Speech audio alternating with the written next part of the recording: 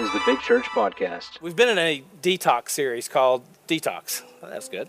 And you look around the news and you see the masks and you see the biohazard suits and you see actually the people with the Kroger bags on their hands and the duct tape. You know, that probably would be me because I got plenty of bags at home. But we live in a toxic world. And why is our world toxic? We ask the question, why do bad things happen to good people? You know, why all the death and why does it seem like evil is winning? But it wasn't always that way. God created a perfect paradise called earth. Everything that we needed, everything that we had, everything that we could ever need was provided for us. And here's the good thing about God. He said, it is good. So it must have been good. But then he emphasized later, he said, it's very good after he made us. Because we're made in the image of God. And then he placed us in the garden to take care of the garden. And right in the middle of that garden, he placed a choice. Why did he do that, Pastor Rich? Well, let me tell you why. He placed it in the garden because he wanted to give us free will. He didn't want to have a bunch of robots running around. He didn't want to have a bunch of yes men. I mean, you don't want people always agreeing with you every time you go around. Maybe you do, maybe you don't. But that's what God wanted. He wanted communion with his people. He wanted to walk in the cool of the day with them. So what we did is we made the wrong choice. And we really made a bad choice for all of humanity. And we see the results of that each and every day in the lives around us. And you know, we're faced with choices every day, especially today. We're faced with choices to either be positive or be negative. We have a choice to either believe the best or believe the worst. And I believe that we even have a choice right now to guard what we are listening to, what we're reading, and because we could get lost in a deep, dark hole of negativity. But I believe that we can band together and that we can begin to believe the word of God. And you guys, I know we all have gotten fearful and overwhelmed. I've had my little freak out moments where I'm like, oh, how are we going to do church? Oh, my allergies are kicking. Is it coronavirus? I quarantined myself to my room one day. I mean, we all get in those moments where we're a little fearful. But I want to let you know that God's word will not return void. And he says that he has not given us a spirit of fear, but he's given us power and love and a sound mind. And so when the enemy comes in like a flood, you get to choose to raise a standard against him. And you begin to speak the word over what you're feeling. The Bible says that there is power of life and death in our tongue. Yeah. And so we can either choose to speak life or we can choose to speak death. And I believe that we have to guard all of that right now because and hold each other accountable too. If you're speaking something negative, I'm going to say, oh, I can't hear that today. But yet I'm going to step up and step in the gap and begin to speak encouragement to you. I want us to be careful of who and what we're listening to right now.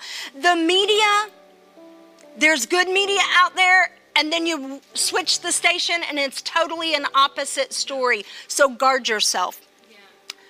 Guard yourself from other people's opinions. You know, I love all you guys sending me all this stuff on Facebook, but I'm just not going to listen to it right now. I'm choosing to listen to our leadership, and I'm choosing to listen to the word of God, and that's it right now. I love you, but I'm choosing to listen where I need to. I don't want us to be a part of the problem. I want us to be a part of the solution. So if we're on social media, if we're sending out voice messages or whatever, and it's not positive, it's negative. If it's not positive, it's negative. If it's not truth, it's false, and it's gonna cause fear and panic. I want you to know that our governor every day at 5 p.m. does a press conference. That's who I'm choosing to listen to. I'm so proud of our government and our leadership right now. They are really doing an excellent job leading in this season. And so I also want you to know I'm kind of proud to be an American right now because we are killing this social distancing. We are taking what our leaders are saying and honoring them. So I'm so proud to be an American, and I hope you are too. Sounds like she's running for election there. It was good. How do we maintain hope in the midst of chaos? How do we fight against fear? How do we stand when everyone else seems to be falling? Well, in these times, the Word is what we have to stand on. Listen, y'all, we live in a Google generation. Everything, all the information that we need is right at our fingertips. And we wonder why everybody's got the Bible app, or if you don't have it, you need to download it into your phone. But there's so much information out there, and there's people that say, I don't know what to do when I become fearful. I don't know what to do when anxiety starts to raise its ugly head. I don't know what to do. Well, you could say, Siri, what does the Bible say about fear? What does the Bible say about anxiety? What does the Bible say about depression? And let me tell you what to do. It'll bring them a multitude of verses, and you can go to each and every one of them and get encouragement. But, you know, when you talk about fear, fear is an unpleasant, strong emotions. But we've got to get to the point where we don't live on our emotions and our feelings. And let me just tell you another thing. She just alluded to it, but fear is not from God. 2 Timothy 1:7 says this. It says, for God has not given us a spirit of fear. Fear didn't come from him, but of a power and of love and of a sound mind. He doesn't want us to be worried and have anxiety through all these things. Doubt is real. Don't you know? The disciples even doubted. Thomas said, unless I can see, unless I can touch him, I don't know if I'm going to believe this. So doubt is real. You know, we've had some fear and some doubt creep in on us about what the future is going to hold. Is everything going to be all right? With jobs, and I'm sure you're asking yourself the same questions. Is our jobs going to be there? Is the economy going to crash? Or will the church go on? This is when faith has to kick in. Yeah. Hebrews 11:1 says this. It says, now faith. It's not talking about a future faith or a faith of the past. It's talking about the faith that we have now. It's the faith, it's the confidence in what we hope for and the assurances. We have an assurance because God said so about what we do not see.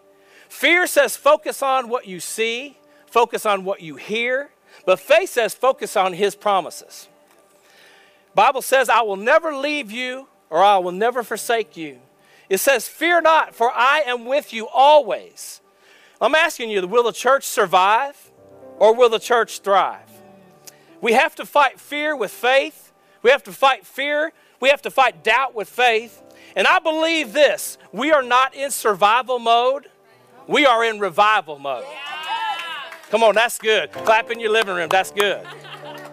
We are not in survival mode. We are in revival mode. And in the next few weeks, Lord willing, we're going to start a series called Revival. And I believe God is stirring something up in us right now. It's our time, church, to shine. Yeah. It's our time. That light always dispels the darkness. And people have questions. And guess what? We have the answers. You know what the answer is? The answer is Jesus Christ. Yeah. He can change all of your doubts and your fears. Proverbs 3:5 says this, trust in the Lord with all your heart and lean not to your own understanding. In all your ways acknowledge him and he shall direct your path. You don't know which way to go, acknowledge him and he'll direct your path. Yeah. Feeling a little fearful or a little doubtful, acknowledge him and he will direct your path. This is the time in history right now more than ever that we need to trust in our God. We need hope in this time. And I'm going to read to you the 23rd Psalm. And I grew up in Sunday school, so we had to memorize this one. But if you don't have any other memorization of the Bible, you need to get the 23rd Psalm out, and you need to read it and reread it, and you need to get it, and you need to put it right here into your heart and your mind. Verse 1 says, the Lord is my shepherd. I shall not want. Here's the good thing about God. He supplies all of our needs, and he also gives us some of the things we want, right? Ain't that a good God? Verse 2, he makes me to lie down in green pastures. He leads me beside still waters. Verse 3, he restores my soul. He leads me in the paths of righteousness for his name's sake. This may be God's opportunity right now to get some of us just to chill out. Maybe God's opportunity just for us to say, okay, we need to take a break. I need some restoration in my life, and I got to make you lay down right now, even though you don't want to lay down. I got to make you go into quarantine, into isolation, so that I can hear, so you can hear my voice more clearly than ever. This could be our time of rest, reconnection, and restoration. But listen to verse 4. It says, yea, though I walk through the valley of the shadow of death, I will fear no evil. For you are with me. Remember that. You are with me. Your rod and your staff, they comfort me. When all hell is breaking loose in your life, you have to know that God is your protector. And if you stand on his promises, he's going to protect your life. That's right. Verse 6. No, that's verse 5, sorry. You prepare a table before me in the presence of my enemies. You anoint my head with oil. My cup runs over. I love the God that he doesn't give you just enough. He gives you more than enough. He doesn't fill your glass half full. He's wanting to give you all that he can. So thank God for the God of more than enough. Verse 6, surely goodness and mercy shall follow me all the days of my life, and I will dwell in the house of the Lord forever. We have a final destination. You can't live. You have to start living with an eternal perspective. A lot of times what we do is we want to put all our eggs in this earthly basket, and we want to, I hope my 401k, and listen, I'm not trying to diminish any of that stuff. It's real. But if all we put our eggs in is in the earthly basket, we are going to be disappointed. The word says, lift up your head. It says, look up, for your redemption draws nigh. It doesn't say look around you or look at the circumstances of the situation. It says look up. We are in a time, in a season right now where we need to look up. Because if you look off to the side or over here, you're going to get distracted. You're going to be fearful. You're going to be doubtful. God says look up. So let me ask you a question. If you're sick today, and I'm not really talking about a physical sickness. I'm talking about maybe you're sick with worry. Maybe you're sick with doubt. Maybe fears just gripped you. Follow the prescription. The prescription is Jesus Christ. He's the answer to all of the toxins in our life. He's the answer and the remedy to all the pain that's in our life. He is the answer to all of our past. And listen, we got to quit living in our past and because it's damaging our present and it's taking us nowhere into the future. So I'm going to ask you today to join me in your living room, in your bedroom, wherever you have your device on. And maybe you don't know who this Jesus is. And I'm not talking about everybody's heard the name Jesus. I'm talking about maybe you've never made that connection with him and made Jesus your personal Savior. And I do believe a prayer can change everything. The Bible says if you believe in your heart and you confess with your mouth, you can be saved.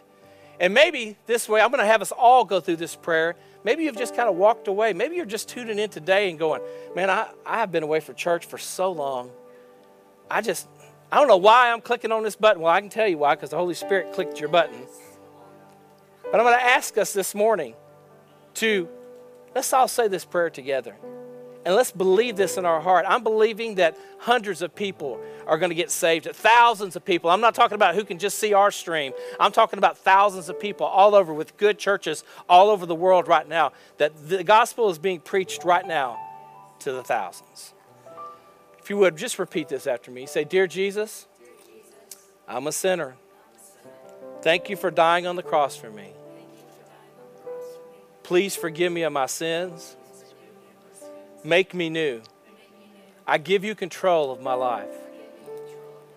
When I mess up, help me to run to you, not from you. In Jesus' name, amen. We hope you enjoyed this message on the My Big Church podcast. We thank everyone who has given to support this ministry. To find out more about how to support financially or more about Big Church, you may visit our website, mybigchurch.com. If you live in the Louisville, Kentucky area and don't have a church home, we would love to have you as our guest at Big Church. We are located at 7209 Fagenbush Lane in Louisville, and we have worship services at 9:45 and 11:30 every Sunday. Thank you again for listening to the My Big Church podcast.